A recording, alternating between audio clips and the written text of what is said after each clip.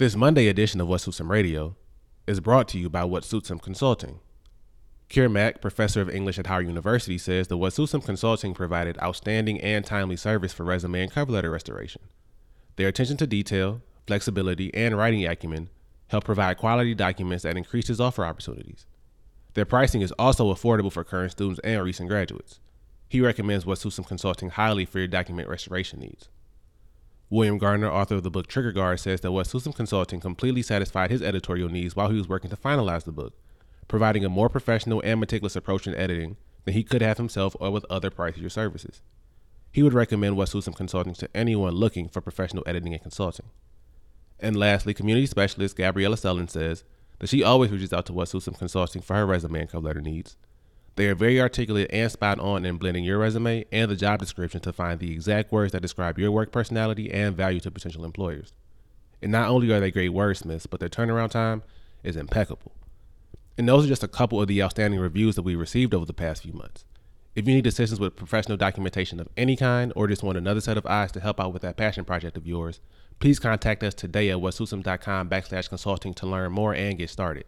One more time, that's whatsuitshim.com/consulting, whatsuitshim.com/consulting. We're also brought to you by the web's best kept secret, whatsuitshim.com, where my latest essay, The Truth Shall Make You Free, is available and readable on the website's homepage. What Suits Him Podcast Network still going strong. Just celebrated episode 50 of What Suits Him Radio with the homie Mel Washington. That went up last Wednesday. More to come on this feed specifically, but also the Albums of the Decade podcast. Season 1 available wherever you stream your podcast. Please listen to the first 12 episodes. Season 2 is getting ready to launch very, very shortly. Also, a new podcast feed titled Wrap It Up with me and Miss Rhonda Morgan coming your way next month. It's recapping one of your favorite television shows of all time. You don't even know what show it is yet, but I know it's one of your favorite TV shows of all time. So very excited to get that one off the ground. Be on the lookout for that wherever you stream your podcast. Playlist photography, contributions by some phenomenal guests to the project, and so much more. All available at whatsuitshim.com. Please check it out whenever you get a chance. Coming up next, first-time guest, longtime friend, Miss Dominique Crump is on to discuss the Sexual Assault Survivors Restorative Justice Project. I mentioned it briefly at the beginning of last Wednesday's episode, but I want to get her on to discuss it, its origins, this specific moment in sort of gender relations between black men and black women, restorative justice, exactly what that means, and so much more. We get into it. After her, Miss Rhonda Morgan and I hopped on Zoom with her on Juneteenth. I woke up that morning very fired up, want to sort of interrogate the origins of Juneteenth. We talk about that. We talk about Spike Lee's new movie, 840, The Five Bloods. We also talk about 846, the Dave Chappelle sort of stand-up talk on Netflix, and some book recommendations we had, and probably some other things I'm neglecting to mention. So hopefully y'all enjoy both conversations. It's a two-parter. If you need to return to me and Miss Rhonda Morgan's conversation after me and Miss Dominique Crump's conversation, totally fine. But hopefully you enjoy both. I'm sure that you will. But first, as always, you know I'm in love with my brother, Willie Major.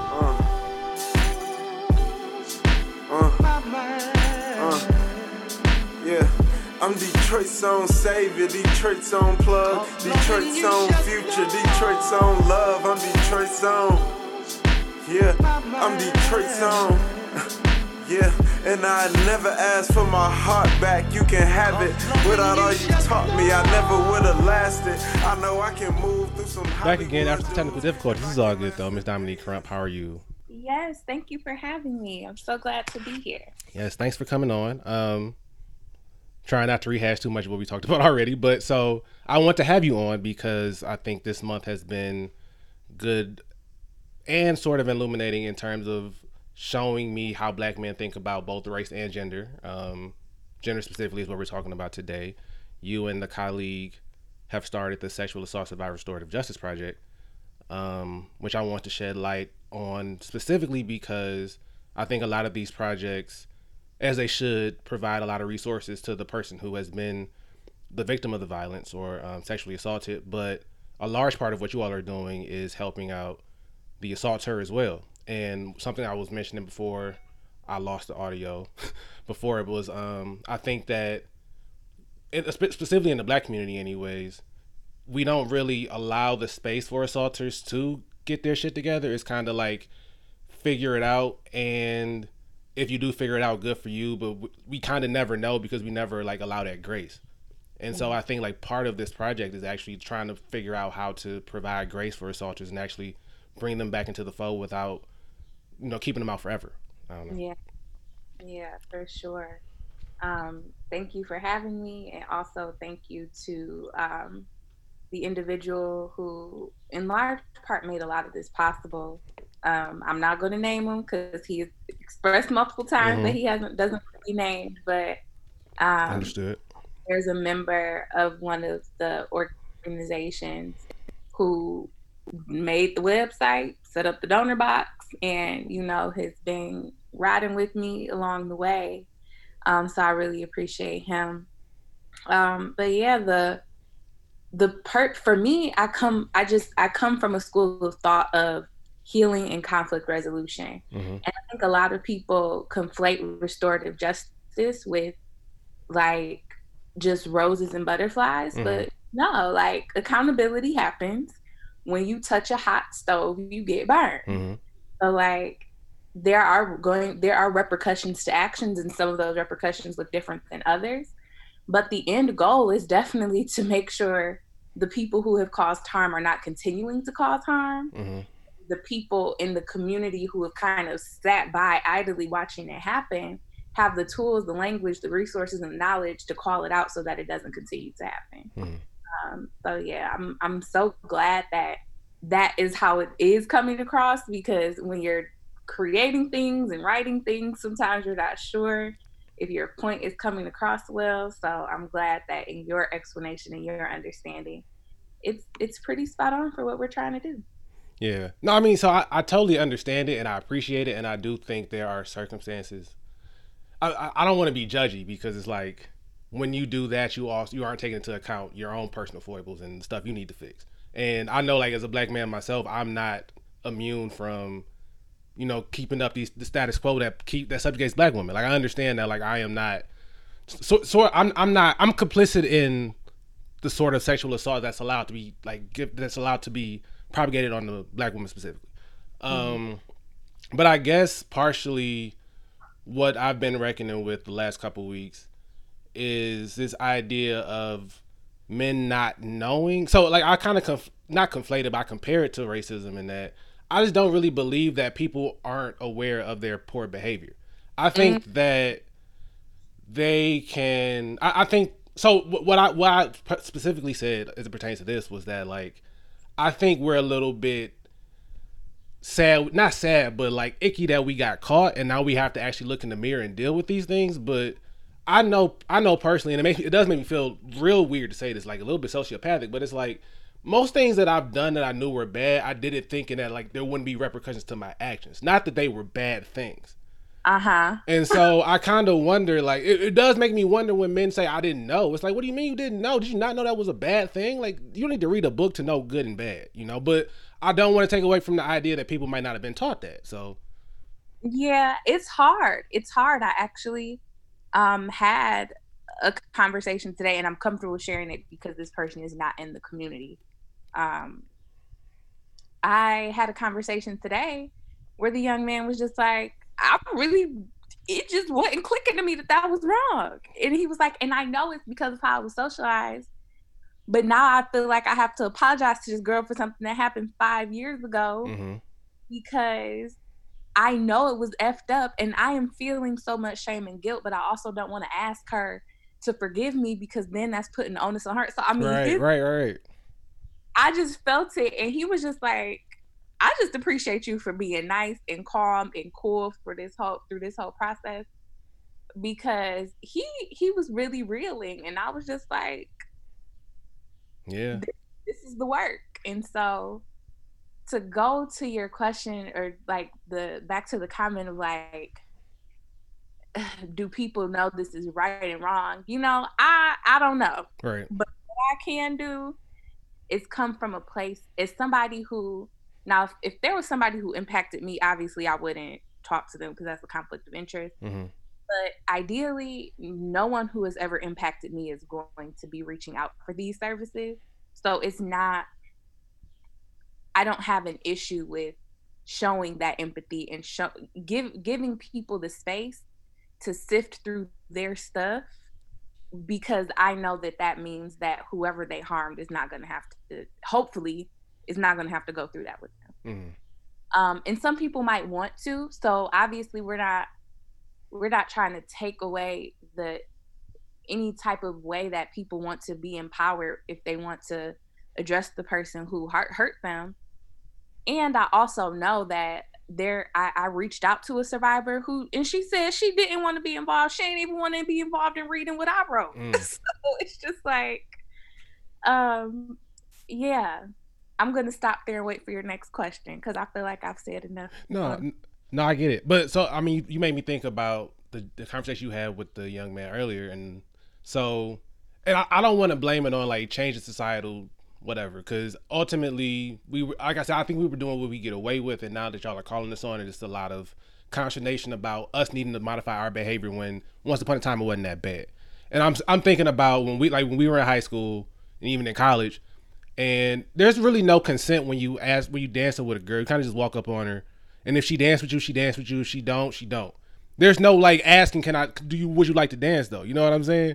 And so I will say at the club, not at the house parties, but at the club when I was in college, people would ask, and if I didn't want to dance, I was able to say no. That's fair. But I think like so I never really asked. I would like grab a girl's hand. If she pulled away, that was the no. But I never really was like, excuse me, miss, would you like to dance with me? I never did that. Right. So it's like thinking about changing society. Like consent has sort of changed over the last decade, if not half decade. You know what I'm saying? Like I do understand how there are men who could be like, y'all weren't tripping over this not that long ago, but they probably were in private, just not to us. You know? Right. That's the part. Right. It's that part. It's that part. It's a lot of stuff that has happened to me that I didn't like, but I was just like, how am I actually going to stop them from doing this? You know what I mean? Because honestly, sometimes people try to do that so that you can engage further. And I'm like, ugh, if all I got to deal is with this doggone waist grab today, you know, like, yeah. And I saw a tweet that said, unnormalize walking past, like getting past women by touching their waist. And I'm like, yes, please. Which that's just tacky though. Like I hate when men do that shit, because it's like, bro, you could have squoze, you could have like tapped a shoulder, the waist. Like, come on, man. Anytime I see a man do that, I kind of want to swing on him, because it's like you didn't have to do that, and it was tacky, and it's like I said, you knew you was gonna get away with it, because who's gonna call you out? Who's gonna stop the behavior? Exactly. So, and I think that's what I think that's the side of it that men or anyone who's causing harm, because I want to also name that I think this conversation is definitely going to be focused on like relationships between men and women. There are also some other relations that are problematic as well. I'll stick to this for this conversation. Right. Okay. I understood. Oh my gosh, I lost my train of thought. My bad. I cut you off, but. No, it's fine. So just like men are socialized to like, oh, there's no repercussions of my actions. We're socialized to be like, people don't believe us when we say something happened. Women are called hysterical when we call stuff out, because it's like, to y'all, it's not that big a deal. I've definitely been called hysterical for going off on somebody at the club, because it's one thing to touch my waist. It's another thing to squeeze my butt as I'm walking past. That neither is cool, but the second is even more egregious. We are trash, bro. And then I'm gonna have to fight you. And then, oh my God, super gaslighting, because it's like when I get mad, it's like, what you mad for? It ain't no big deal. It ain't like I smacked you. I just grabbed you. So no bullshit. I get my ass pinched in the club by girls, and I feel so dehumanized. I'll be like, yo, that honestly informs. I'll be like, I'll never touch a girl inappropriately in the club, bro, because how dare you? Like, do not touch my butt, bro. Anyway. And I think when it happens the other way around is when people are like, oh, this how y'all feel? But it's like, none of us should really be touching each other. You know? You know? We just shouldn't. So, yeah. So, So in terms of, I guess, the sort of resources you're providing to assaulters, what is there out there for them already that exists, and are you all like innovating in that space? Like, how are you actually engaging with them to get them to understand what they did was wrong?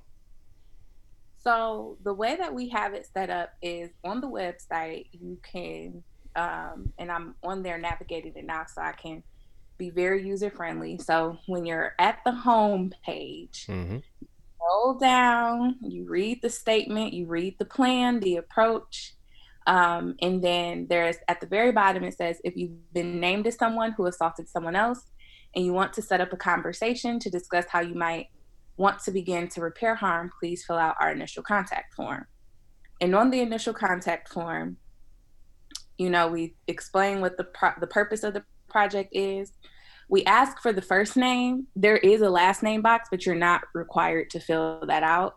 We ask the best way to reach you, the contact information, and then just noting that for this particular project, because there are so many people who have been named at the University of Michigan, that's where initially we wanted to start. But like I said, I did talk to someone who wasn't affiliated with U of M today, because I did have the time. So I'll probably update that on the form, but I say all that to say the conversation is based on what that individual wants. So it's very similar to, let me be very clear, this is not a therapy session. If you are looking for a therapist, we have provided some resources for therapists on the webpage. I have been trained as a therapist, so that's the approach that I take, but that's not what we're providing. Right. But in the mindset of a therapeutic approach, I can't take this journey for you. I can't take this journey for anyone. So people tell me what they're looking to get out of it. So for example, for today, the individual was looking for how to start the conversation, how to write the apology. So we literally went through like the 6 steps of an apology, which ones you want to include. Are you going to reach out to her via phone, text, in person? He's like, well, what happens if I see her in the street? We talked about that. And so it's really based on what that person needs. So, but he already had a basic understanding of toxic masculinity, misogyny, rape culture. Like he had all that language. There was no convincing him of these things being real. Right. But there are some people who might be like, I've been named, but I don't feel like I did anything wrong. That's going to be completely different situation. So are you willing to have like multiple consultations with folks, or is it just kind of a one-time deal? No, I'm definitely willing. Like we can have multiple consultations with folks, and that's why the donor box was set up. Okay. Because the work is taxing, the work is draining, and it's not something that me and Julia just by osmosis are good at. Like we've gotten training to make sure we know how to talk to people. Right. So it's work that I would do for free, but it's the principle. A lot of work that women do, they're asked to do for free. And so I've been very intentional, especially after getting this MSW and knowing how disproportionately we are paid next to the other health professionals, because many of us do work in integrated health settings. So I was trained in integrated health as a behavioral health counselor, and my colleagues were the ones that were getting paid because I was an internship. Definitely was not making as much as the other people up in there. So, but are the ones doing a lot of the brunt of the long work, because our sessions are 45 minutes to an hour versus 20 minutes. Right. So I say all that to say yes. I'm definitely willing to have multiple conversations with folks, and people have to be open, right? So like if you're not open, I'm not gonna push it. Yeah. I don't know everything. So the person I talked to today, I don't know everything that happened between those two, and I don't really need to provide resources. And if you're really in a place where you want to make a change, or even just say, hey, how do I talk about this to my friend or my brother or whoever, we're willing to meet anybody where they're at because this work is important, and there needs to be multiple paradigm shifts in this country. Totally. I already know the answer to this question. It's probably it depends. But I heard you say that you were helping a young man earlier get the literature, get the language together to like talk to the person. And I've always been curious, like folks would recommend you actually having a conversation with, I mean, on either side, the person that you heard, the person that hurt you, because I don't know, I've kind of gotten to a point now where like, not necessarily closure is overrated, but you kind of have to get to that point within yourself. And I don't know if a conversation with another person would do anything but dredge up old shit. And so I'm kind of curious to hear your perspective on how you would. I mean, like I said, I'm sure it depends, but I've always been kind of like of the perspective of, you know, like let shit lie and forgive yourself if you need to forgive yourself. You know. Yes. So yes, it depends, and I hate that answer, but it does. Yeah. I'll continue to go on this example just because it's easier to do it that way. I asked him. I said, "What are you gonna do if she's like, keep that funky ass apology?" Mm-hmm. And we talked about how he was going to handle that. And he was like, I'm going to have to deal with that with my therapist because that's a fair response. And I was like, I'm so glad that he said that because that's the answer. Yeah, like, no, I mean, that's the only possible answer. I mean, I feel like men do this manipulative thing too where, and I mean, I've grown out of that. This is like old Larry, but you send the apology, like the checking on you, I'm sorry for what I did apology. But you're just trying to get back in. You're not really trying to make amends. You're trying to see if that person's still available to you. Yeah. And and the point he made was, she is a nice girl. She is loving and she's going to forgive me because she's a nice person. And I don't want to even ask for her forgiveness. And so I think those are all the things that people need to think about. Like, is this apology are you asking for forgiveness for you? Or asking for forgiveness because that's their apology language? And I'm gonna just go over what apology languages are because mine is make restitution. I tell people that all the time. You can keep all them funky words. What you about to do? Because I need the hurt that you caused. I need you making up for what you did to be as strong as the hurt that you caused. Reparations. Period. So there's make restitution, genuinely repent, expressing regret, accepting responsibility, and requesting forgiveness. So for me, making restitution is 85%, genuinely repent is 10, expressing regret is 5, accepting responsibility and requesting forgiveness for me personally is 0. Because if you have something to apologize for, I guess for me, the way that I probably took the test is making restitution is you accepting responsibility. But there might be people who are like very big on you genuinely repenting and expressing regret. So the apology kind of has to lend room for all of those things. But scientifically speaking, from one of the articles that I read, requesting forgiveness is at the bottom of the list of things that people typically want. So they said if you were to leave anything out of your apology, it would be that. Okay. Where can you? You said that's a test somewhere? Yeah. So the apology language quiz is by the same people who do the love language quiz. Okay. So I can send you the link when we're done so that you can. Yeah, I'll put that in the episode notes for sure. I'm intrigued by my own apology language. I mean, that's the thing is like I feel like I do want to hear people say it, but I feel like that's part of the paying restitution. That's not the only thing I need, but that's like part of the package, you know? Like, don't just do shit for me and don't say sorry. Like, I love my stepmama to death, but she won't apologize. I'll just come in the house one day and there'll be some donuts on the table. And I'm like, oh. Like, I didn't really need the donuts. I just wanted to hear you say I'm sorry, you know, but I get it. Or to say, like, I know that was wrong. Right. I know that was wrong. I know that I hurt you. Here's what I'm going to do to fix it. And that's the part that people miss. Sometimes they miss the whole thing, like you just said, but I mean, hey, I don't know. People try. I think people try. I hope people try. Let me put it like that. It is very difficult because it's pride. We are creatures of ego. Ego is running so many of us. And, you know, some people are of the school of thought of, I need to be more confident. And I know I personally need to be more confident, but I don't need my ego to drive me because that gets ugly. Right. You know? Right. And so with fighting your ego and dying to your ego, you have to really ask yourself, like, what do I actually lose by saying I messed up? Am I would I rather lose that relationship or lose that person's respect or damage the relationship to keep my pride and my ego?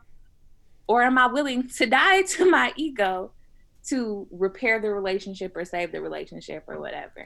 So, but I mean, people are legitimately bad at formulating verbal apologies. Like I hate the sorry if I offended you apology. That's not an apology. That's you saying if like that's saying I didn't do anything wrong to me, but if you feel I did something wrong, then sure, here go an apology for you. It's like that's not really accepting responsibility for the fact you caused harm. That's you saying sorry that you got your feelings hurt. It's that, just throw all that away. Just throw it away. I've had somebody say to me, do we need to talk about your issue? I can cuss on here, right? Yeah, go ahead. Like, bitch, this our issue. We friends. Like, this is our issue. Straight up. We are friends or were friends. And so with that, I was just like, okay, girl. Yeah. No, but I mean, I don't know. Verbal tics teach me so much. Like something, I mean, there was Brandon Hunter got accused of a lot of shit on Twitter. And I've always had like a weird kind of vibe about the guy, whatever. I was just kind of know where he came from. Honestly, my sort of viewpoint on the world is I've known all y'all since I was 14, 15 years old. Anybody I met after that, I kind of don't trust. Anyways, but the point remains. So I just kind of was trying to figure out where this guy who I didn't know started kicking it with all my friends.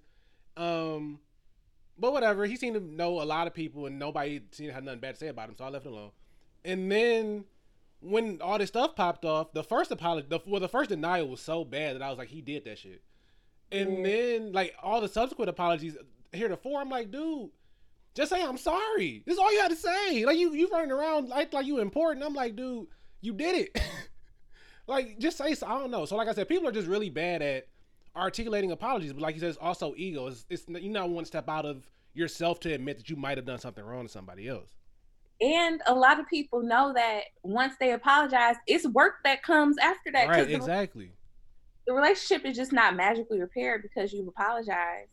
Like I know that I personally, because I am sensitive and can harbor resentment, I have to be better at telling people sooner when I have an issue. Same. But I've also learned that sometimes it ain't even worth it because most people will give me lip service and not change the behavior. So then I have to make a decision to say, okay, is this person worth being in my life, knowing that they don't know how to, act? Or do I just, But it's a balancing act though, because I do wonder if I am too sensitive sometimes. Because I feel like, listen, y'all wouldn't have this project if I wasn't sensitive. Okay, that's fair. Because I was literally rocked to my core, like crying, like I have to do something because it brought up so much that I actually still probably haven't dealt with enough, but like so many of my own experiences that I've allowed to happen because of how I've been socialized to perform my femininity with all my variety of identities that I'm not even gonna go into right now because I'm not about to start crying on this podcast. I got you. No, I get it. I mean, so one of my homeboys does a podcast on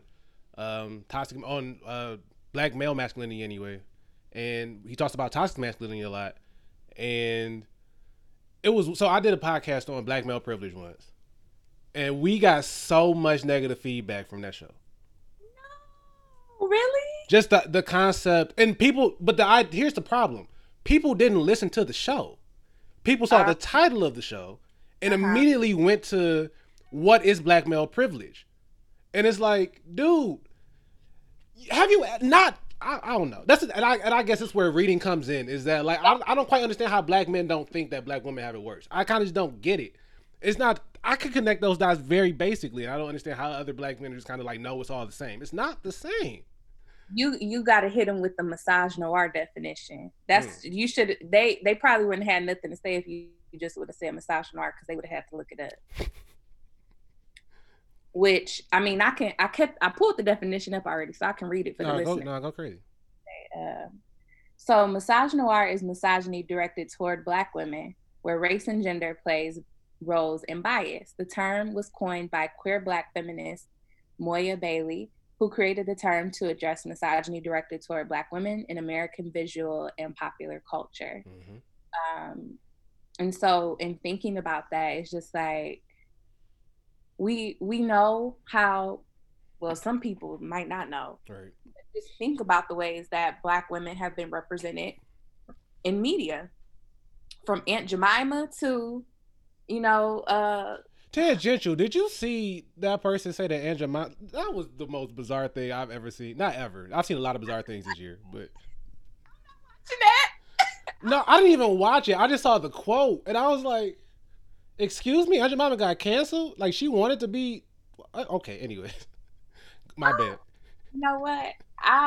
A lot of things have disturbed my spirit this week. I think on Saturday and Sunday, good girl Dominique is gonna have to log off of everything. Amen. I might join you, honestly. That's one of the things that disturbed my spirit this week, to the point where I called some old white man under my dad's Facebook status today ignorant and a bunch of other things.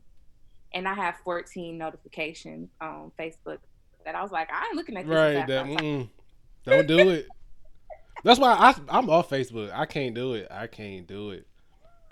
But yeah, just thinking about, I think it was Dorothy Dandridge in the banana skirt. Was that who was? I think that was Dorothy Dandridge. Yep. Yeah, just thinking of all of the ways that we have been sexualized, the adultification of Black girls. I mean, I remember walking up and down my side streets as a kid, and the main street is 7 Mile, but it's the part of 7 Mile that turns into Maross. I just didn't want people thinking I was walking down 7 Mile near Osborne or nothing, because I know that's not a very wise decision. Right. But I would walk up and down that street, 12 years old, hearing very nasty things. I was like, I was a baby. And so I think sometimes it's difficult. I've had Black men tell me this, so I'm comfortable saying it. A lot of Black men act like the white people of Black people. We do. But no, so that article came out in 2016, and I remember there was this huge backlash amongst Black men because they were like, words mean things. And I was like, so do our actions. Like, guys, relax. It was Josephine Baker too, by the way. I just looked it up. Okay, I was like, I feel like it's not Dorothy Dandridge. I thought it was too. Yeah. But it wasn't. No, so I remember this just crossed my mind. I remember the very first time I saw an adult man hit on a woman or like approach a woman, and he didn't even really approach her. Me and my mom was at Northland. I couldn't have been no older than like 6, and he was sitting on this bench, and she was walking past him, and he like said like, "Hey," and she looked over, and he motioned to her. She went, and I was like, "Excuse me." That's not how any of that should go. I was lost. At my young age, I was like, because I was like, it's not going. I was like, it can't be that easy. That was my first like, it can't be that uncomplicated. But I mean, but when the expectation is set that when men call, you come. You go. And she went, and I was just like, and what blew my mind was that he wasn't, no shade, but he wasn't nobody I would have went over to. So I was kind of like, okay, sure, whatever. So like you said, like I mean, women are kind of socialized to like not offend me. Have you watched Mrs. America any on Hulu? So they talk. So it's a show. It's a period piece in like it's set from like 69 to 81, and they were trying to get this equal rights amendments passed, equal rights amendment passed into the Constitution, which would have just basically made like men and women equal all across the board. And there was so I mean, they just talking about that era of feminism and what women had to do to kind of play ball. And there was a scene where like Elizabeth Banks plays this Republican sort of staffer for Nixon and then Ford, and she says like, to get this amendment passed, I had to let the guy hug me a little bit longer, or like know that he was looking at my ass as I walked past him in the room, or like, so the microaggressions are always there, and it always seems like in order just to like not offend us, y'all gotta laugh at shit that's not funny or deal with shit that's not cute. You know, I don't know how else to put it, but that's what blows my mind about. Again, like I said, I feel like we've always known that we are making y'all uncomfortable, but it's almost like our comfortability is more important than y'all discomfort. Mm-hmm. So I just kind of want men to reckon with that fact, is that we have been making y'all this uncomfortable for a very long. This isn't new. Like I feel like we up in arms now because we feel like this is the first time that we've noticed y'all been this mad, and it's like, no, they've been mad for a while. We just ain't been listening.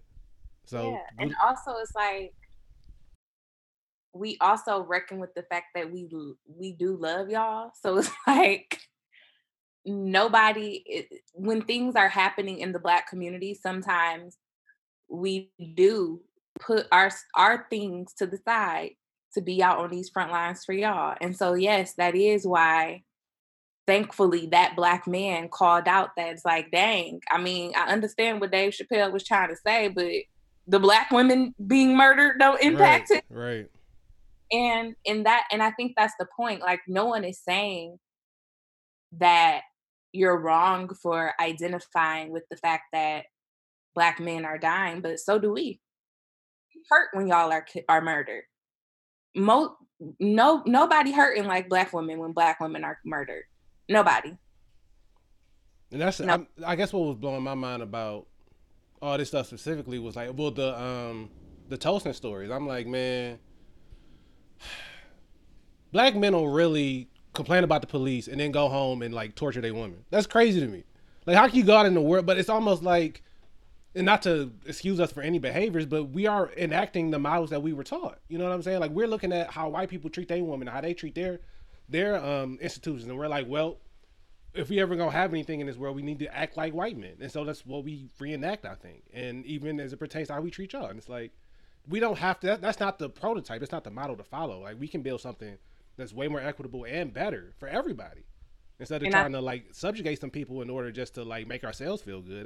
That's not the point of this. And I think people don't realize that that's what's happening. They don't realize that's what they're doing. And it sounds so bad when you say right. it. I get it. That's the thing. I mean, because again, when that Black men are the white people, the Black people article came out, I understood the backlash. I'm not oblivious to the idea that it sounds bad, but it's the truth. Yeah. Yeah. So, and there's no nice way, just like there was no nice way for me to tell that white man under my daddy status that you are being ignorant, tone deaf, and completely out of order, saying not all cops to a Black man with a Black family with young Black children. You are inappropriate and out of order. Here are the links that you can go further educate yourself. Like, there's no nice way to say that. You better than me sending links. Like, I'm not even doing that. Because which is why I admire you for this project also, because Google.com is free, bro. It's really why I wanted to get you on, because I'm like, let me go ahead and spotlight this Good Samaritan work that Dominique and her partner are doing, because I don't know if I had the patience, honestly. I feel like 10 minutes in my first conversation, I'll be like, really? You didn't know that? Okay.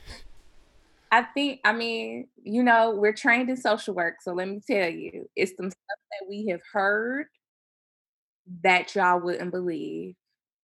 I mean, maybe y'all can, because maybe y'all talking to y'all therapists about some wild stuff, and they too are keeping a straight face. But I think for me, I have the capacity to do this work, but not in the way that I was doing it as a field student. So seeing people back to back, you know, I had a hard time cutting people off at 45 minutes, so I let people have a whole hour. You know, I'm printing resources, I'm sending emails, I'm letting people contact me if they're in crisis. That was not sustainable for me. Mm-hmm. This is, you know, I get to say, I have free time at this time on this date, and this is what I'm able to do for you. So I'm grateful for my heart and my training. I am also grateful for your heart specifically, because yeah, man, I don't know, like I don't know. So I have these. So I've also had conversations about, and also want to run this idea by you that, Mm-hmm. and shout out to Dan D Greasy on Twitter. He started a group for Black men who want to have conversations about this stuff. I've yet to join it transparently because I feel like I already have a community of men I need to work on myself. I kind of feel like joining a group of Black men I don't know just to do it, not just to do it. Like I understand like there is merit in doing it, but I almost feel like I'm skipping steps. You know what I'm saying? Like I need to like work on my closest friends. I need to pour into the woman in my life immediately. I need to do that first, and then once I've like figured out how most effectively I can do that, then I can join another sort of like larger society of men doing that work. Does that make sense? Yeah, I do think your voice might be helpful in that group only because all of them in that group not there yet. Like, it's some people in there that might benefit from what you have to say.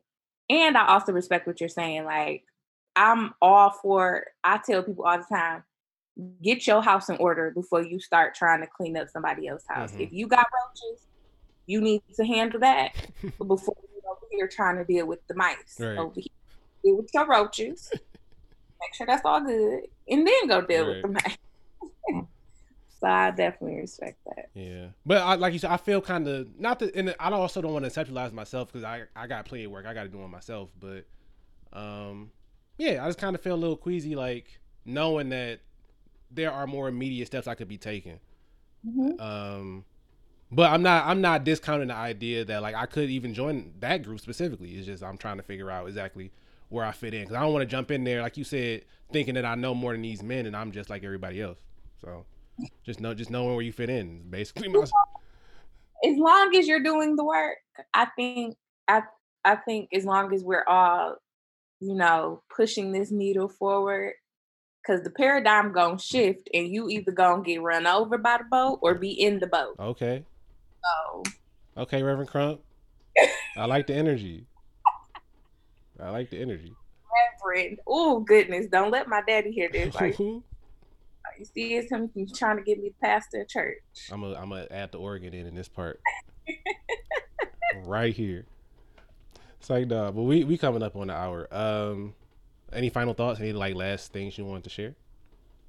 Um, I encourage people to look up what restorative justice is. Just a brief little overview. When people in relationships are harmed, needs are created. The needs created by harm lead to obligations. Mm-hmm. The obligation is to heal and put right the harms as a response. So, restorative justice seeks to answer three questions: who has been hurt?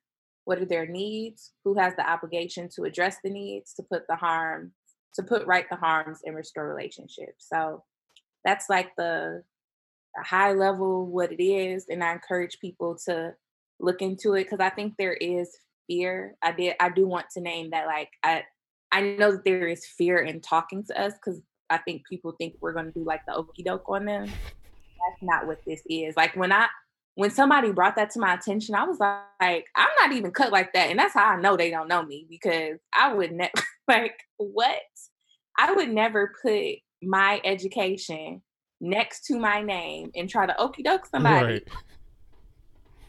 The Council of Social Work Education, the National Association of Social Workers will have my Right. name. Exactly. Your career would be no, that's not happening. I would never put myself out there and then do the okey doke on somebody. So we're not here. We're not here to punish anyone. Mm-hmm. If there are repercussions to your actions that go past the conversation with us, that's something that individual is going to have to reckon with because I'm not the one who did something, Right.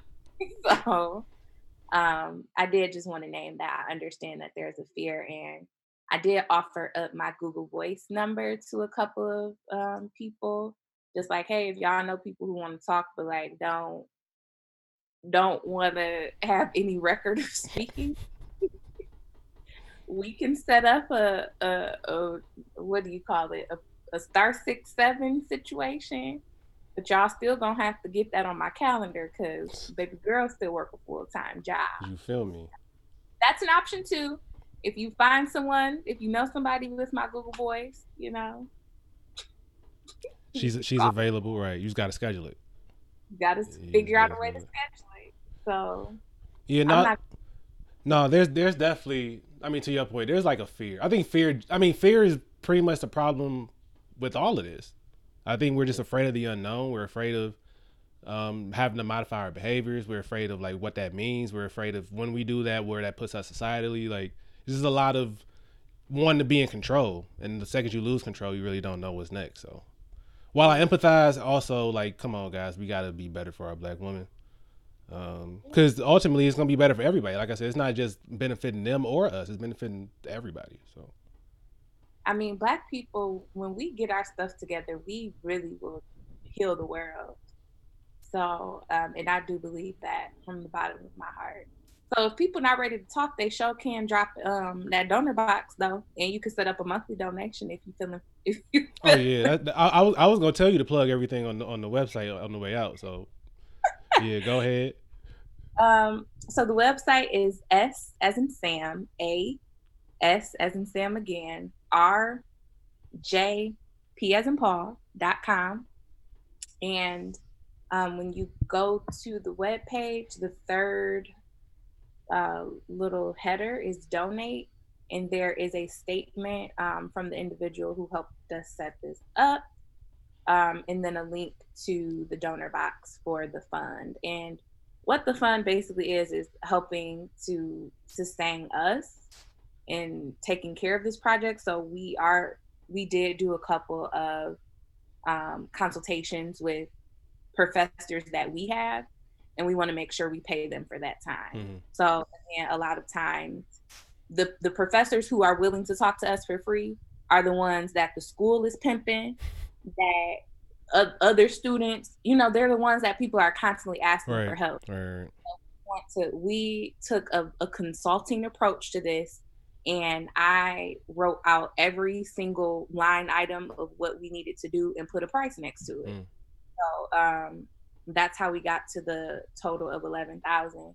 And honestly, that was me lowballing a lot of things. So smart woman. Yeah, I mean, thank you. I appreciate that. No, I mean your foresight, but we gonna get that money raised, so no worries. We gonna figure it out. Like I told the person who set it up that he didn't even have to put that number on there, but he was like, "No, we doing that one." Because I told him a lower number, and he was like, "Nah, what's the whole thing? What does it cost?" And I was like, "Well, here's the total. Right, here it go." Oh yeah. But for sure, anything else you want to plug on? I mean, go to the website, obviously, but any other information you want to give on the way out? I do diversity, equity, inclusion workshops as well. So some of the presentations I already have are, one of them is transgenerational trauma, post-traumatic slave syndrome, and I can't remember the whole title because I created it like a year ago, but basically the intersections of Blackness with being a young person and how to work with Black youth. Mm-hmm. So that's a presentation that I've done. Anything that has to do with like Afrocentric approaches to dealing with folks, I probably have a presentation on it. So yeah, hit your girl up. What email address should I give out? Should I give out an email address? I mean, you don't have to give it out on here. I can just link to your socials and stuff. That would be great. I got you. Yeah. I can't have you too available, you know what I'm saying? They can find you on the website. I was about to say that email address, but that feels like some open invitation. Right. No, they can find you on the website. They can find you on your socials. We got it from there. Thank you. All right, cool. I'm going to let you get to your boot camp. Thank you, ma'am. Thanks for having me. Yo, Black men, are you tired of being told that men are trash? Are you tired of hearing over and over about toxic masculinity? Are you tired of having Black masculinity defined for you? All in the videos, dancing. I bet, check this out. Cue the music, please. My name is Jeremy Hurt, and Let's Talk Bruh is a podcast that I host on Black masculinity. We have conversations on Black masculinity and take it into our own hands, define it for ourselves, and break down what men are trash really means, as well as what it means to hold ourselves accountable for toxic masculinity and the ways that it impacts us and women.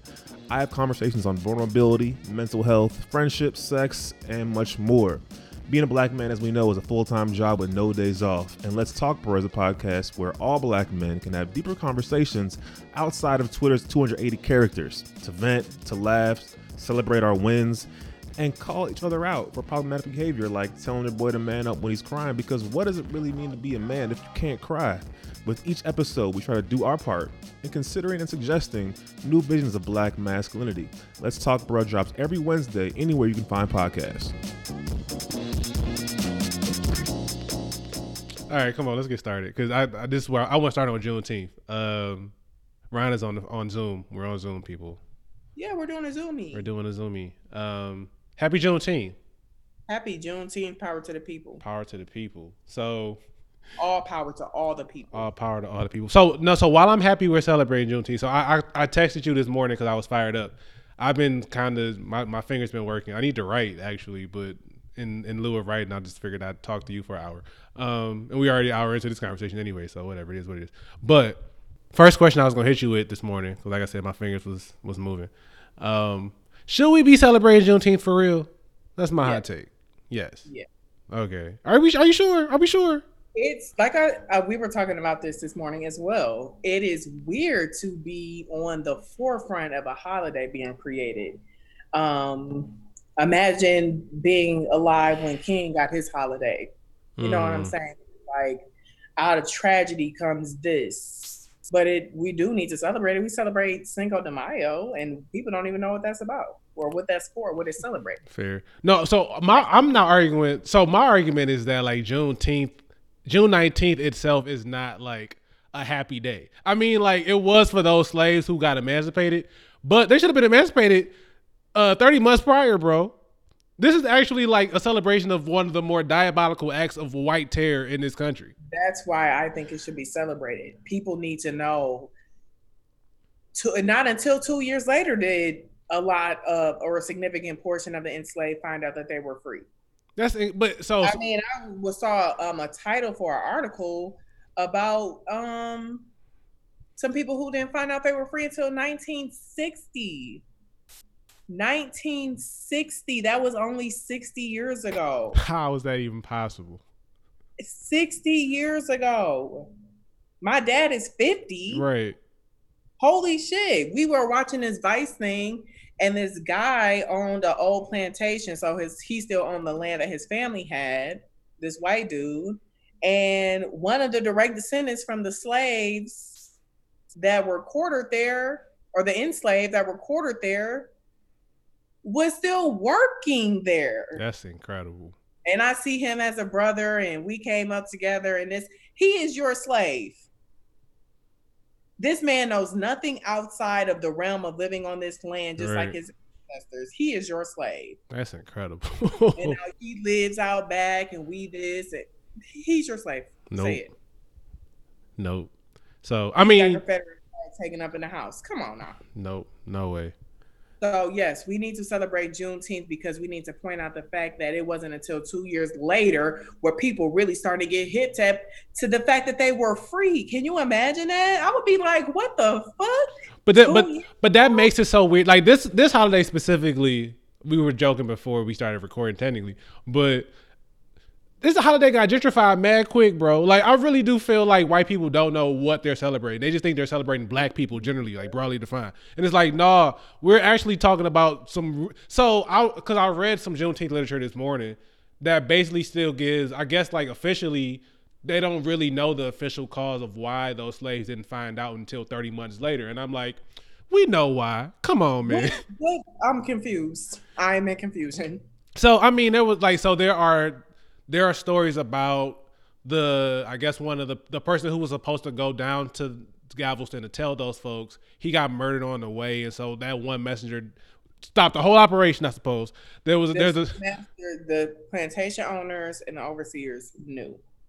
They had to, right? That's where I'm lost, because it's like, cause the argument seems to be that there was a lapse of communication that made it so that the slave owner wouldn't know, that the slaveholder wouldn't know, and I'm like, we just fought the bloodiest war to date in 2020, the bloodiest war ever to happen on American soil, and you're telling me you didn't know what it was for or what was the result of that war? Come on, bro. Exactly. There's no fucking way. Precisely. And that's the whitewashing of history right there. But that's what happens, and that's really my concern with like, celebrating this holiday now. Pretty much. Like, so my argument, I mean, it's not really a fleshed out argument, but like Lincoln signed the Emancipation Proclamation on September 22nd, 1862. So it was really 3 full years before they got free down in Texas. So it's like, I understand like September 22nd don't got the same ring as Juneteenth, June 19th. I get it, like for marketing purposes. At the same time, like, I don't know if I'm not so beholden to June 19th as a date. You know what I'm saying? Think about how many holidays are celebrated, not the end of the war, but a particular battle. True.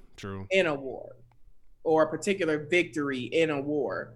You're not celebrating the whole war. You're just celebrating that particular day that these people got free or claimed their emancipation or won this particular bloody battle or whatever it may be.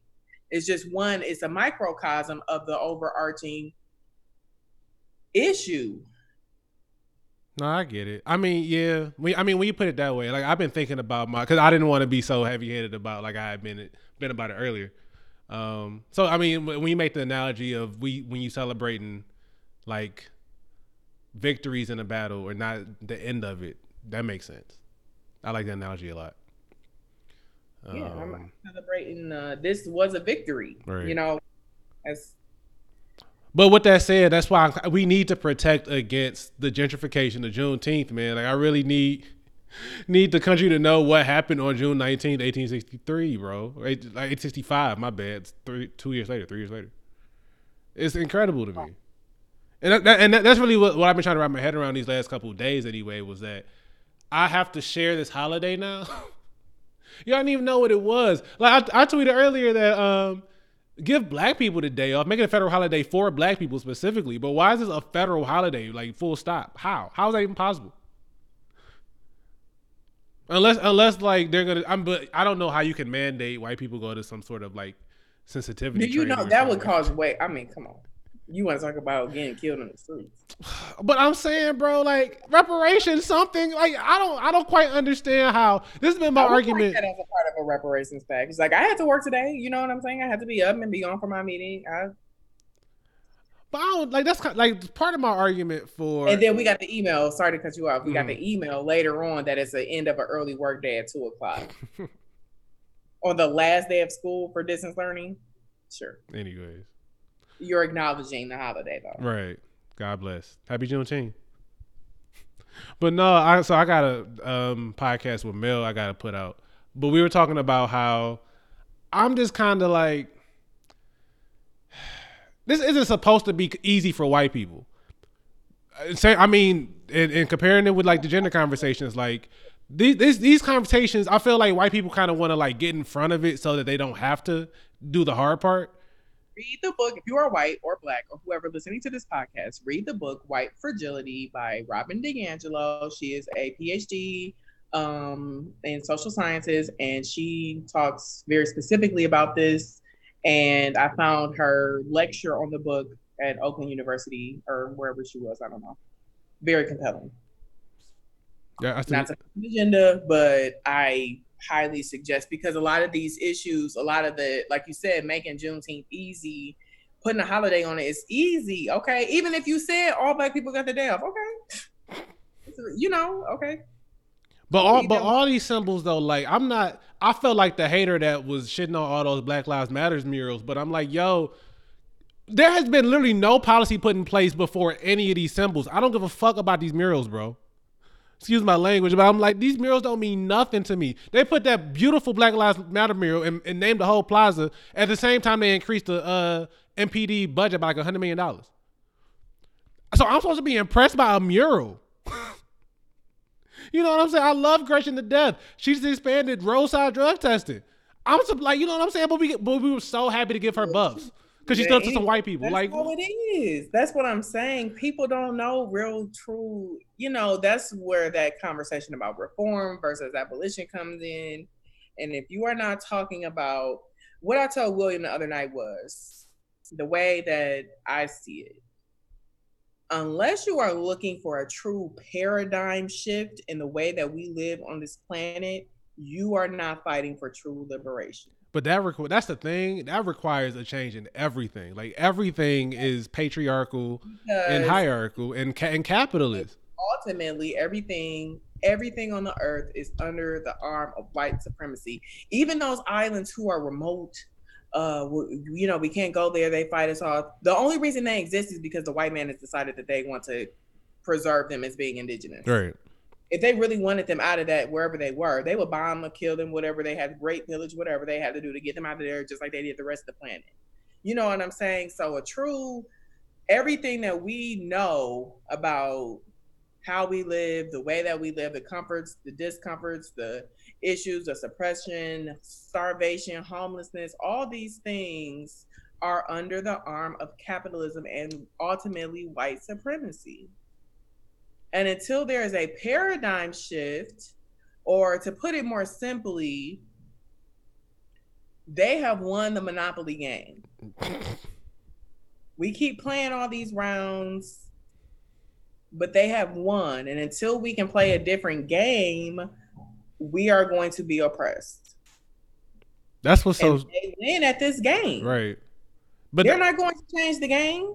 We have to come together and change the game. But people are used to. I mean, have you even watched those like videos about how a very small microcosm of this example is like where other nations are now getting obese because they have adopted a Western diet? I haven't watched anything, but I've read about it. Yeah. Do you know how much what you eat is connected to your culture? Right. So the paradigm is shifting, but still not in that way that we needed to change to be able to live on this planet. It's not there. So we can go back and forth about these things and what's right and what's wrong and trying to convince white people of this. That's why I said read that book, because it's like when you are on top by now, you don't even know it. Yeah. They have no idea. The average white person has no idea the privilege that they have. When we talk about white privilege and white fragility, they don't even know it until you talk to them very specifically about race. And their behavior about race is what will tip you off. It's so bizarre to me, though, that they don't. So, like, I forget who I was talking to about this. You said what? They don't even think about it. Imagine thinking about something or having to care about something you don't. I've never even heard of this before. This is an alien to me. I don't know what to think of this. Yeah. Yeah. Oh, wow, you a racist, but you don't even know it. I don't even know what I'm perpetuating is racism. You know what I'm saying? That's the thing, though, is like, it's systemic. So it's really hard to, I feel the same way about a lot of these sexual assault allegations. Is that like, I feel like a lot of men, it's systemic. I think about like past behavior. So me and Melvin were comparing, like, we used to dance with a girl at a party. It really wasn't no asking her to dance. You kind of just like walked up on her. If she wanted to dance, she did. If she didn't, she walked away. I would see niggas get aggressive if a girl like said no a couple times, and I never saw like anything get too wild. But I have seen niggas like persist. So yeah, I don't know. It's just kind of hard to think that you just don't realize you're not being your best self all the time because society isn't making you be your best self all the time. You know what I'm saying? You can get away with being a shithead sometimes because there are no consequences for your actions. But the point at which there are consequences now is like, oh wait, why are you persecuting me for being the person I've always been? It's like, well, we can also hold you accountable once, like you said, that paradigm starts to shift. Duh. And that's what I was talking about before we got on, about education is always going to be the key to all of this, but it's hard when you, I also heard a take, since we're all offering our takes these days, I also heard a take that said more or less, I'm super paraphrasing, but that the white man has, or American culture, let's say American culture in general, has sacrificed in order to keep people of color, specifically Black people, oppressed and uneducated. They have sacrificed their own education. Yeah. So the public, most kids go to public schools. You know what I'm saying? Most kids don't go to private schools. Most kids, whether it's in the suburbs or in the city, go to public schools. You have dumbed down your education so terribly. Of course, Black and brown communities get it way worse, but you have dumbed down your education system in general. You have sacrificed your education just to keep these people oppressed. So that's the first hurdle that we have to get over. But this country is natural. But I realized that I will never forget. I was sitting in property and it all clicked. I was like, yo, this country has been like living off natural selection since its inception. William had a great point about this yesterday, because I was saying how COVID is over because you can go here and you can go there, because if you don't have, you know what I'm saying? Because I was only given $1,200 to live on. Right. So it must be over because I can't live on just $1,200 from March. So it has to be over. I'm put in a position where I have no choice. So yeah, I'm about to go to the bar. Yep, because I just went to work today. True. You know what I'm saying? Yes, I'm about to go to the beach. We need a family vacation. Yep. It's over because I have to live my regular life because you're not affording your society to be able to stay in and truly recover. So yeah, it's over, right? But he was saying that point about natural selection. Yeah, because if you need this money, then you can't make it, right? You know what I'm saying? Only the people who can make it. And when they make, that's it. Only the people who can make it. And the rest of y'all, here's some $1,200. Damn, you needed that? You that strapped? Wowzers. Government sanctioned genocide, bro. Like, people don't want to call it that, but it's genocide. That's like, what it is. Like, how dare you send niggas out to work and you don't even know what the fuck this virus does to people yet? Dude. I remember I woke up maybe like 6 weeks ago and I saw the alert on my phone, a notification on my phone about healthy people in their early 30s randomly coming down with COVID related strokes. And I was like, oh wow, yeah. I turned 28 in 6 weeks. I'm very close to that demographic. That's me. And usually with the flu or whatever, anything that comes out that say if you're between a certain age range and you're healthy, you're fine, typically. You know what I'm saying? So like, I'm not out here getting a flu shot every year. I'm just out here living. I try to take my vitamins and eat healthily, whatever, and keep it moving. You know what I'm saying? Like, generally speaking, I don't really get sick. Right. But this, I'm like, even if that's true, I still could get it. I'm not afraid of getting the flu. Yes, it kills a lot of people, but I'm not afraid of getting it. You know what I'm saying? Because the chances of me recovering are much higher than this. And recovery, I think people who had it and then they got over it, or they had it and now they don't have it. People have collapsed lungs. People are having blood issues. People are on dialysis. Bro, let me tell you. Do you know that getting trachs means having a hole put in your trachea to put the tube down so that you can breathe when you get trached, or put on a ventilator. So when you get placed on a ventilator, they cut a hole in your trachea right here and they shove a tube down there so you can breathe. That's it for you. That is it. A lot of people with COVID, once they went on a ventilator, you kept hearing those people, once they go on a ventilator, that seems to be it because you're not using your lungs. You know what I'm saying? But I think that my ultimate point is like, this, like you said, nobody knows anything. It could be this, like, did you hear about those kids in New York who were coming down? They had COVID, they were asymptomatic, but then they were getting this lingering after post-COVID, like where they would just, I don't know if it was their veins or something. It was just like inflamed. Like the kids were. God. Yeah. We don't know anything about this virus, bro. Aside from that, I mean, you don't know anything. No, was it winter 16? I used to get sinus infections twice a year anyway. Like when the weather would break cold and hot, I would just get sick. I can't breathe regardless. So one winter I got a real bad sinus infection. I remember I thought it was just normal sinus infection. It got to the point where like I couldn't breathe for like 10 seconds at a time. I couldn't lay down flat. I couldn't sit up straight. I couldn't fall asleep for no extended period of time because I couldn't breathe. So I had to go to urgent care. And I remember that night, thinking like, this might be it. Like, I can't breathe. Like, nothing I do is giving me relief. And they had to give me like some steroid in the breathing machine. And I keep thinking about that night, dog. And I'm like, I was in urgent care on a fairly like dead night. Wasn't nobody there, like slow night. And I'm like, man, these hospitals are to the gills. Niggas don't have insurance. I don't have insurance. If something happened to me, I'm screwed. Grace Hospital in Detroit because of they were understaffed. They didn't have enough PPE. I mean, the things that these hospitals have been requiring. I saw one article was saying that you have to check in and check out a gown and they're rotating them. A gown. These gowns are meant. I've worked in hospitals. Those gowns are meant to be disposable. Right. One-time use on one patient. You put it on, go see the patient, take that mug off and throw it away. You got to see another patient that has the same condition. You got to put on another gown. I can't believe this. But folks got to go back to work. But I don't. COVID is over. I don't have a choice. COVID's over, bro. They gave me $1,200. I was laughing when you said COVID's over, but COVID's really over. Unemployment. 40 million Americans are out of work. That's higher than the Great Depression. It is bizarre. It is so bizarre.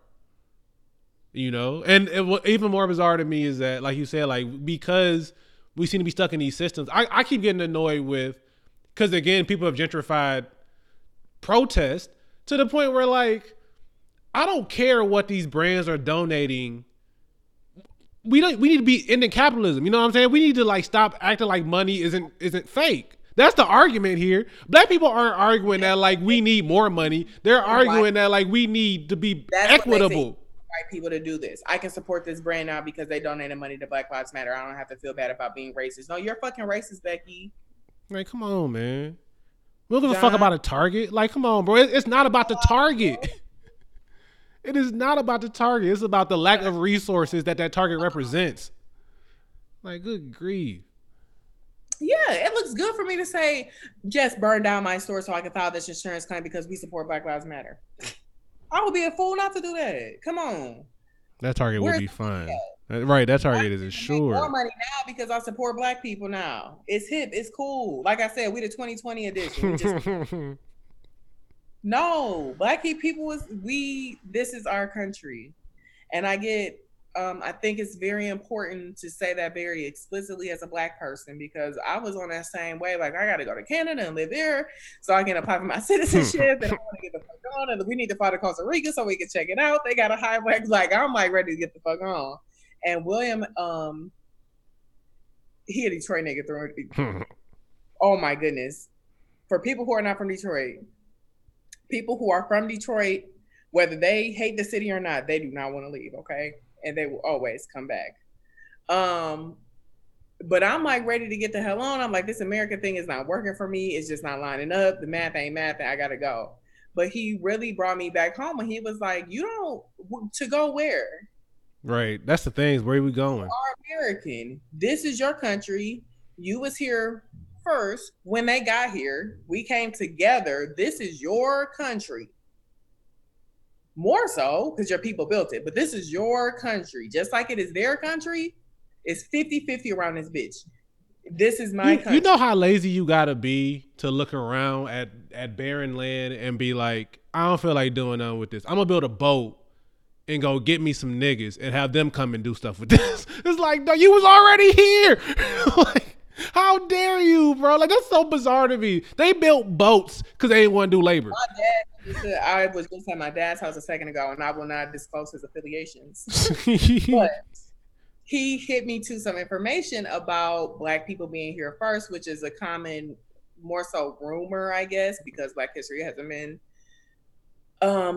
as secular, but that when they first got here was already Black people here along with the natives, and they enslaved those Black people first and then insert transatlantic slave trade.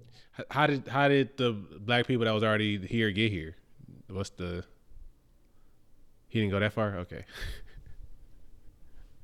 I can only do my 20-minute doses, so I have to like get the shit that he's saying, and then I have to do my own work. But that's the thing about learning. Yeah. That has to do with learning. And so not everybody is thinking, I'm going to take this information and then go learn, find out more information, read and do the work on my own. They're just, I disagree with that. I don't know. Nigga, you don't know. I would not know that. I don't know. But I'm going to try to find out. Right.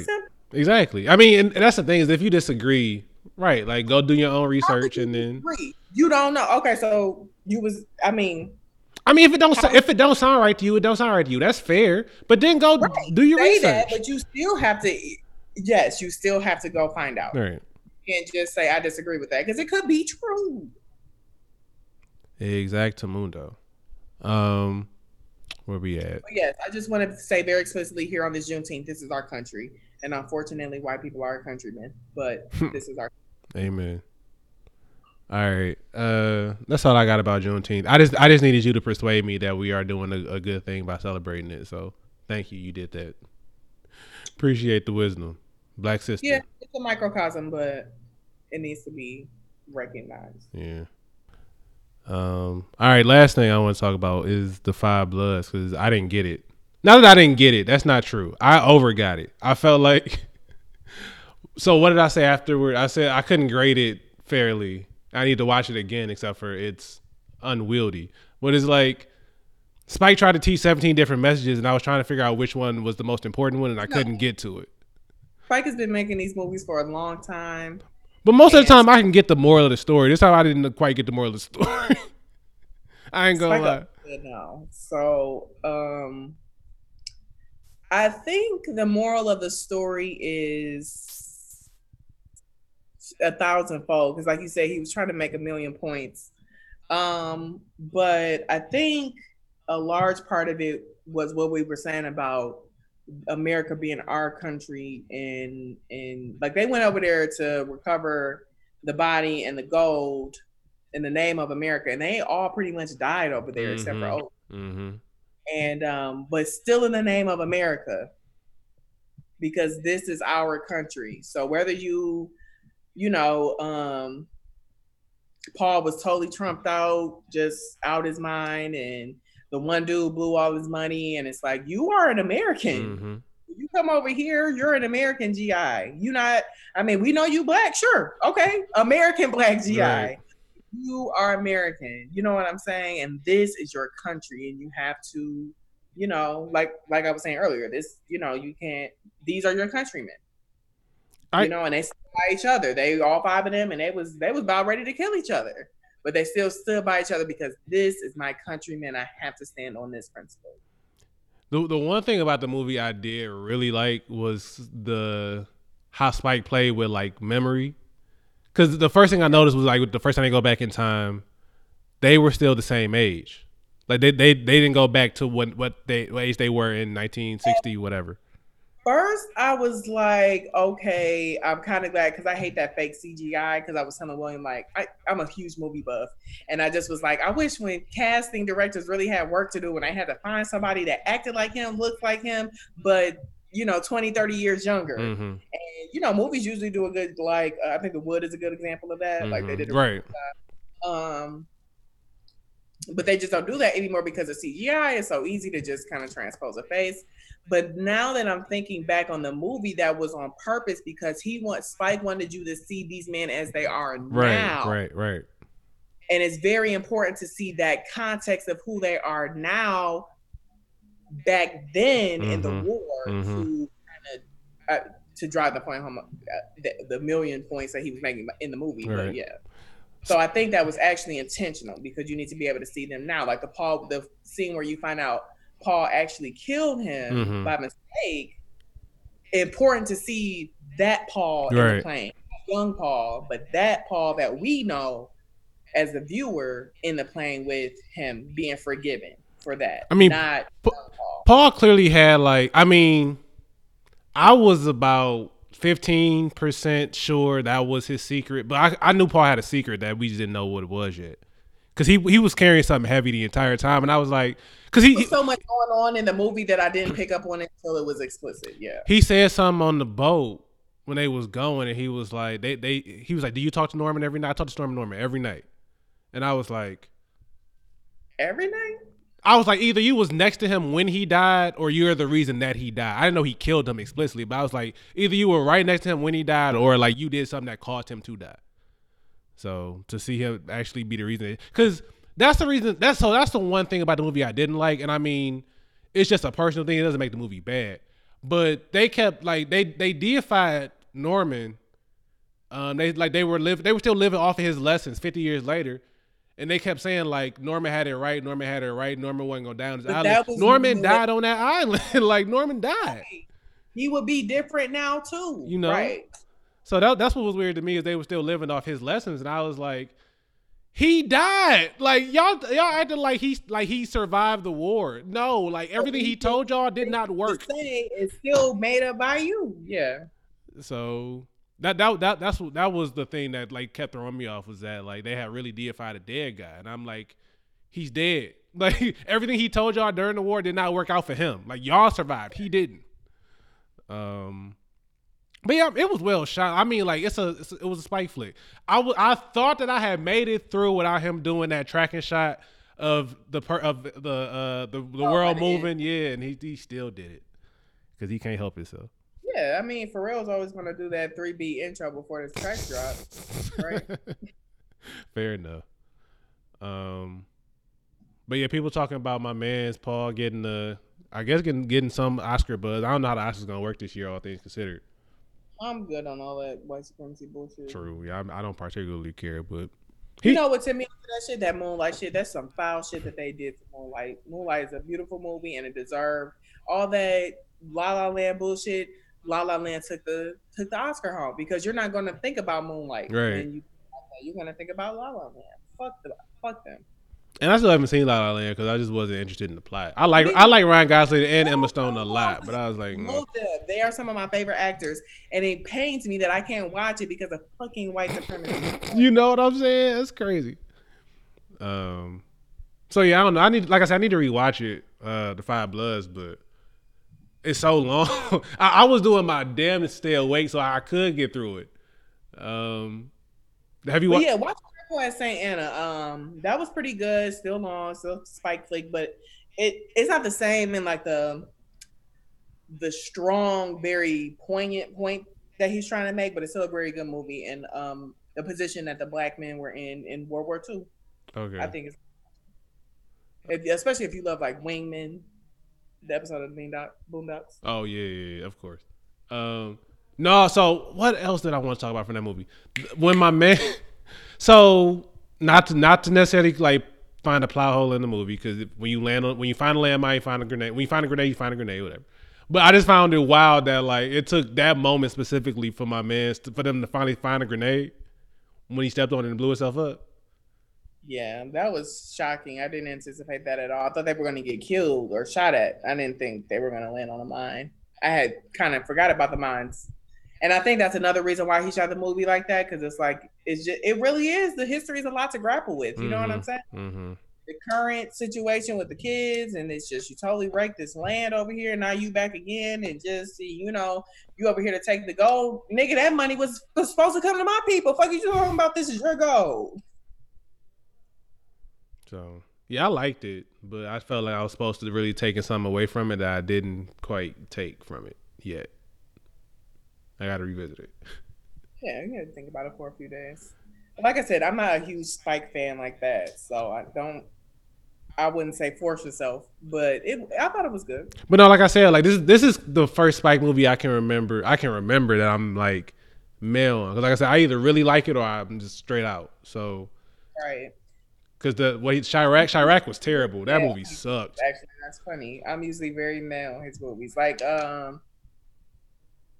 we saw BlacKkKlansman and loved the performance. I liked it. I thought it's weird. Like I was just about to say, I thought the movie was great in that regard. Like the acting was great, but I just didn't know what to make of what the message was. And I'm like, okay, he was just doing his job. Yeah, but I mean, I guess like he was, and even that was a radical act, I guess. Right. I mean, that was a radical act, but then like everything around it was a radical act too. Like the fact that he was trying to date Laura Harrier's character, who I think she asked him straight up if he was a cop. He said no, and like he's trying to navigate all these other. I mean, everything he did was, which I mean, like you said, it wasn't that interesting per se, but just by existing and trying to navigate those worlds, it was a radical act. So Oh, speaking of which, also we didn't talk about Dave. After people highlighted that he didn't speak on any black woman, that did disappoint me a little bit. I mean, I liked it on first listen. Though. I'm not gonna pretend like I didn't, but that was a little bit of erasure on his part, which I'm sure he might regret. What you expect from a black man? But none of them though. Like Breonna Taylor was very like that's topical, bro. You're not even married to a black woman. That's come on. But It was good. It was great. It was very Baldwin-esque. I get it. It was cute. Love Dave Chappelle. Huge Dave Chappelle fan. Right, that's the thing is we really don't have nothing bad to say about Dave, but I don't know. That's just kind of that is disappointing though. You gotta be better than that. Say maybe I am. I mean, he named a few names. Like he named a few names. I'm just maybe more so indifferent to the fact that he didn't name any black women. Fair enough. Wouldn't be the first time that black women have been. I wouldn't say even overlooked. You know what I'm saying? This is a black man's piece. You know when, but that. Yeah. So I mean, but to that point, it also informs why I'm anti like men's groups right now. I'm like, dog. There have been men pro women men's groups in the past. I'm sure. What's so different this time? I don't know. I'm not trying to like do nothing that disincludes y'all. It still doesn't require any work. Once you realize that some shit can look good, but not requiring any work, you can just say some shit, and that's the problem with the internet. Because people are only reading what you say, they're not doing the work. So it's like just the prime example of that is Brandon Hunter, actually.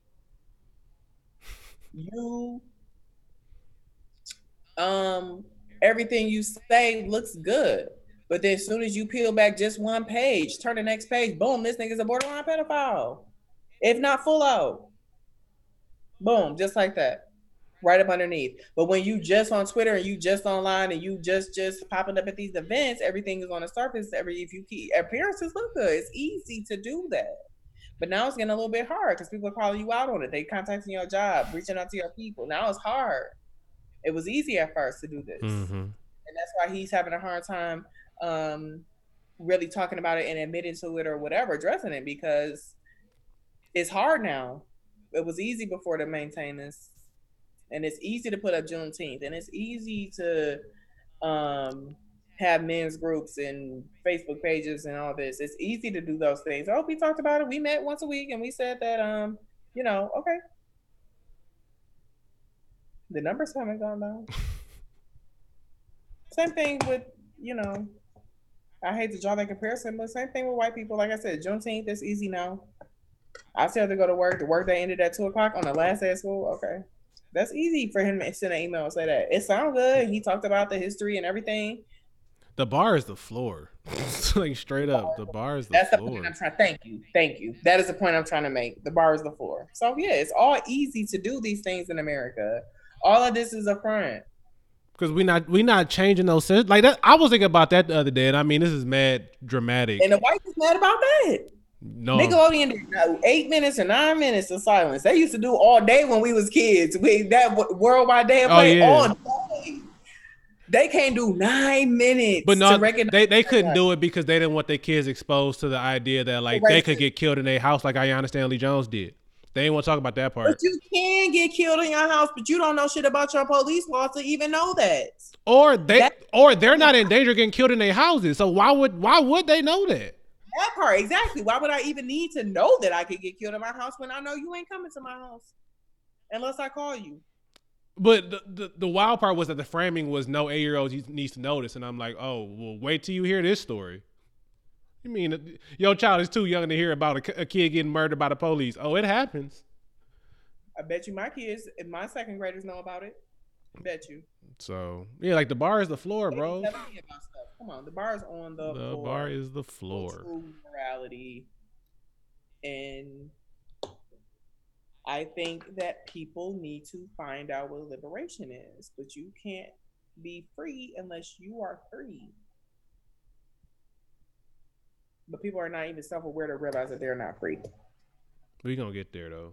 I think freedom is from legislation or Congress is going to one day say freedom is anti-capitalism. Capitalism cannot exist. Period. Point blank. Yeah. So we are on something else People don't. People scared.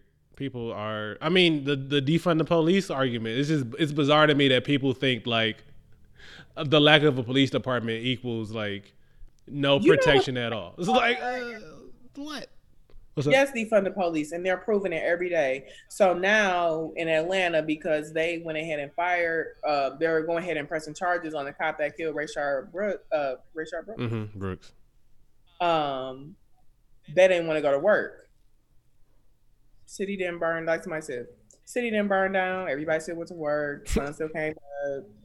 Paramedics still were able to do their job. I'm sure fires got put out around the city. Atlanta is huge.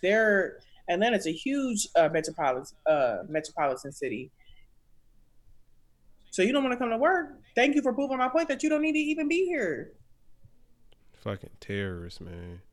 What do you do all night if you took the night off and nothing happened? What do you do all night? I read something about how Detroit cops do it. Cops will set up an arrest for like the last 30 minutes of their shift. Yeah. And then get like time and a half because they got to do the booking and the paperwork and shit like that. Fucking crooks, man. Yeah, that's how they do. I mean, defund, abolish the police. But I mean, that's why we got to keep. That's the only reason why, like, not the only reason, but the most important reason about keeping pressure on is that it just seemed like, because again, like I think about the idea that like if we really gonna redo all of it, that means we gotta redo all of it. That damn near means this Constitution is null and void. You know what I'm saying? We might need to start from scratch. And I'm like, hey, people don't want to do that work, which I understand it's hard, but also like they did in New Zealand, no problem. But that don't make it less hard. You know what I'm saying? I'm not taking away from the fact that like rebuilding an entire fucking society is probably complicated. But I mean, we need to do it. That don't mean we also need to do it too. You know. So we gonna get there, man. I hope people gonna want to be free one day. So after trying to end the podcast twice, I feel like that's a good place to end it. Yes, read a book. Read a book. Plug a book. Tell people what to read. I am reading The Water Dancer by Ta-Nehisi Coates. I also, oh my goodness, can we do a separate podcast about books? Jesus Christ. I read this Zora Neale Hurston story. I ordered her book online, Hitting a Straight Lick with a Crooked Stick. I saw that. Read the first story, and me and William read out loud to each other. I was reading out loud, and I couldn't make it to the end. I'm about to cry now. It was so, oh my God, just outrageous. Her writing, and then he read the second story. Again, so that's my book. Hitting a Straight Lick with a Crooked Stick, a book of short stories by Zora Neale Hurston. Each short story feels like it's a whole novel. I've restarted The Bluest Eye 3 times because I don't want to put it down when I finally do. Like I feel like I get to page about 25 and then I'll put it down for a week and then I'll pick it back up, and I don't want to forget anything, so I'll restart it. That's how I feel reading The Water Dancer. I'll usually go back and read the previous maybe half chapter that I'm from where I am in the book just to keep up. But it's hard. Reading is hard. Reading stamina is a skill. Reading comprehension is a skill. Apparently, I used to love to read books as a kid, and don't say you don't read but you online all day. You reading? What are you looking at on your phone? No, that's the thing though. Is I mean, I've long argued that I think these phones have deluded people, and they're really thinking they're reading, and they're not. They're looking at shit.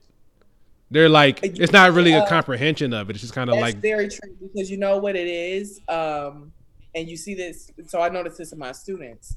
I teach math. I don't teach ELA. My partner teaches ELA. But I noticed with the kids is you could tell them to read something or read the directions or read whatever. And they can't, you didn't taught the lesson on phonemic awareness. We went over the words. We did this. I know, kid, you know how to read. You're just, when you're in first and second grade, you're struggling with your confidence. So you aren't sure if you know how to read. Mm-hmm. You know what I'm saying? I just learned how to do this. Right. So it's like, but as a teacher, it's like, I know you know how to read. But then like for the ones that don't know how to read or are getting there, or, you got to do extra work for, but you tell them to put someone in on YouTube or look up something or use that tablet or computer, they know what the fuck's going on. They know how to type in NBA YoungBoy on YouTube. And it's like, but I just asked you to read Lil Joe Blow whatever, and you couldn't read it. But if I tell you to type in NBA YoungBoy XYZ song, you know exactly what to put in. It's because, like you said, it's not about it's about the characters now. The screens have tricked us, like you said, it's tricked us into thinking that we're reading, but we're not. We're just dealing in characters now. LOL, I don't have to read that. I know exactly what you just said. Right. No reading involved. I don't have to laughing out loud. You got to put the ing because there's a past. None of that. And our brains are trained to just process shit so fast. Because I mean, if you on Twitter or Instagram, if you just scrolling, all you doing is processing shit. You're not really like taking it in. All you doing is like looking for the next thing. So I feel that's how a lot of people read now too. Is like that's where I have trouble reading. Is that I feel like I'm reading ahead as I'm reading, and I'm like, slow the fuck down, Larry. Like, you know what? And that's why me and William read out loud to each other, because when you read, and I'm a reader. I read all the time, so I'm flying. I'm like, boom, done, next book. Boom, done, next book. When you're reading out loud, you have to say every word like this.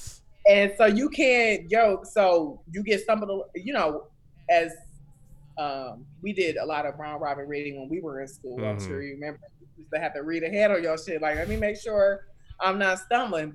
But now that we don't read out loud, you don't have to make sure that you're not stumbling, but you are. And when you switch back to reading out loud, and I do, we read a lot of books to the kids too out loud, you have to say every word. So your comprehension becomes better.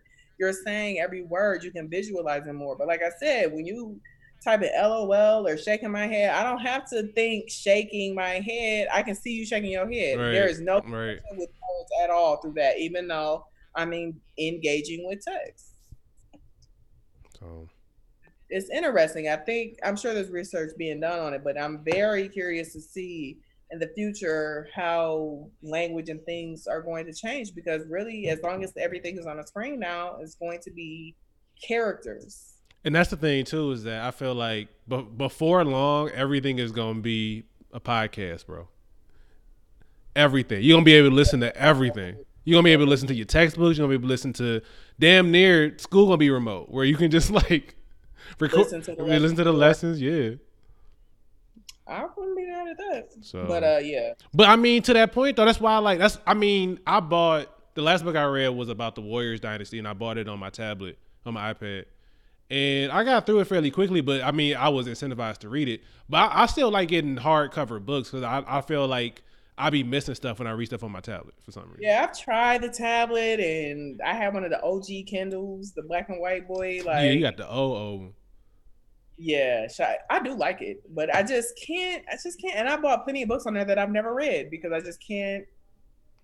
I have to have the physical book. I have to be able to dog ear the page and read right back. And a big thing for me is highlighting. If I can't highlight that mug, I can't. No, that's true. I just need it in my hand, the turning the page, the flipping ahead a little bit, the sneaking back. I just need all of that, the whole experience that I have with the book. Like, I really almost got wrote up at a job one time because I was reading on the job.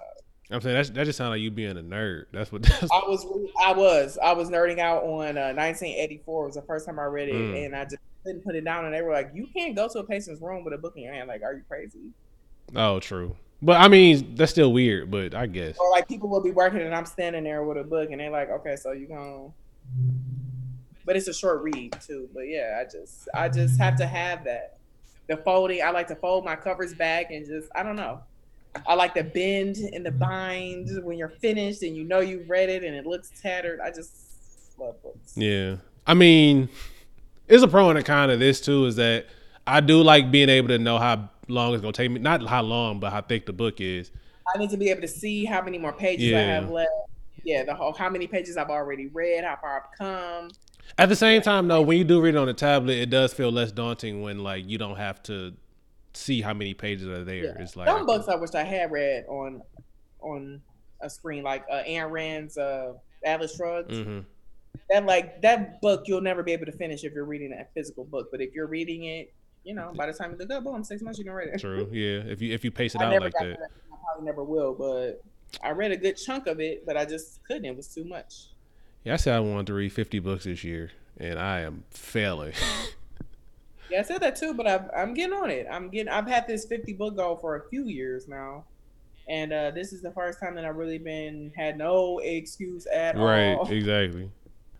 All right, let's wrap up. This is time number 4. Read books, whatever book you want to read. Read a magazine. I'll order some magazines. Read something that's not on Twitter. Yeah, read the paper. I don't know.